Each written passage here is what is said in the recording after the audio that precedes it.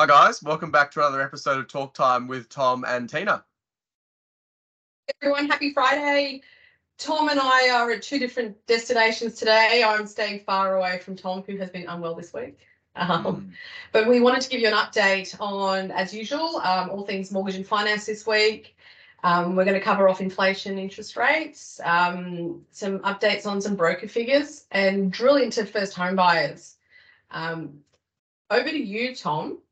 I'll start with the first home buyers. I've had a few first home buyers this week, and there's been a few particular areas that I explore commonly with first home buyers, given the types of properties that are usually purchased by them. A couple of things to note.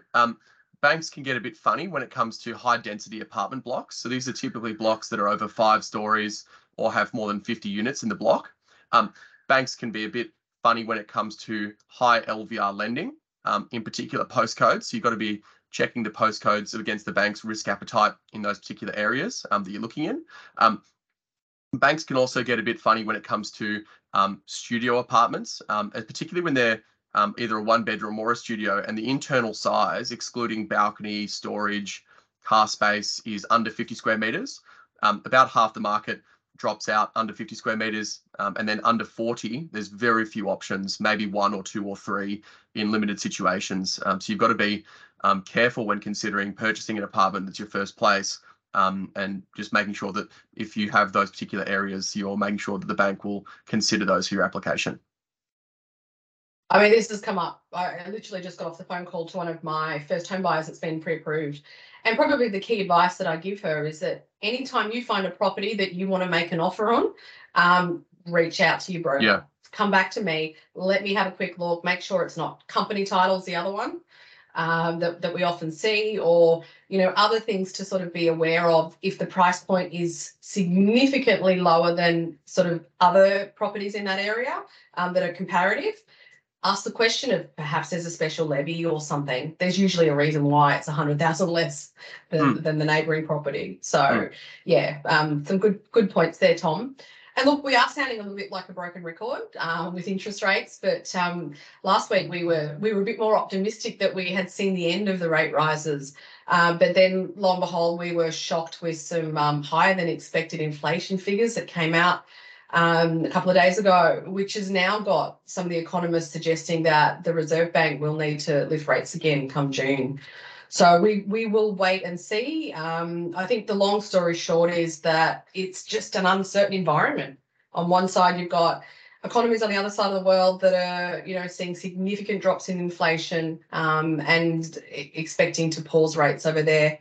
And it's just an unknown environment. So make sure you're prepared for some more rate rises when you do your budget. Which potentially is the reason why there's lower levels of stock on the marketplace as well, just a high level of uncertainty. And that's why there's less vendors willing to list their properties or accept a discounted price for their property for sale. Yeah, and that's probably a good segue that we're actually starting to see Sydney property prices on the rebound even further, which, potentially that means that more people will be more willing to put their property on the market if they feel that the prices are going to start going up and they're going to get a better price if they sell it rather than them going down.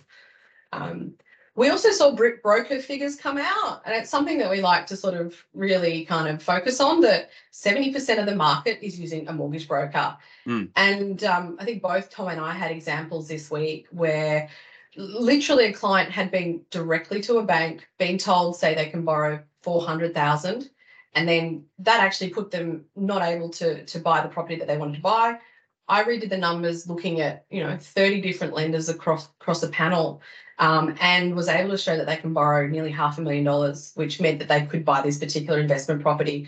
So I think that's probably one of the key reasons. Obviously, rate, options, responsible lending, but borrowing capacity in different credit policies and having all those different choices available to you is driving more and more people to brokers. Yeah, 100%. And also when you're understanding what the banks will lend, given that it's a range like that, Tina, it's also working through what the repayment's going to be, making sure you've got enough cash buffer after the settlement as well. The client I had this week in particular that went to the bank directly. She wasn't sure how much cash she needed to have. She knew she wanted to have some cash, but she didn't want to put every single dollar she had of her deposit into the purchase price. So she wanted to work out as well and have a sufficient deposit as for unexpected emergency expenses after settlement, things like that. Yeah, so important. 100%. Cool. All right, well, that's it from us this week, guys. Have a great weekend, and we will see you next week. Thanks, guys. Bye. Cheers. Bye.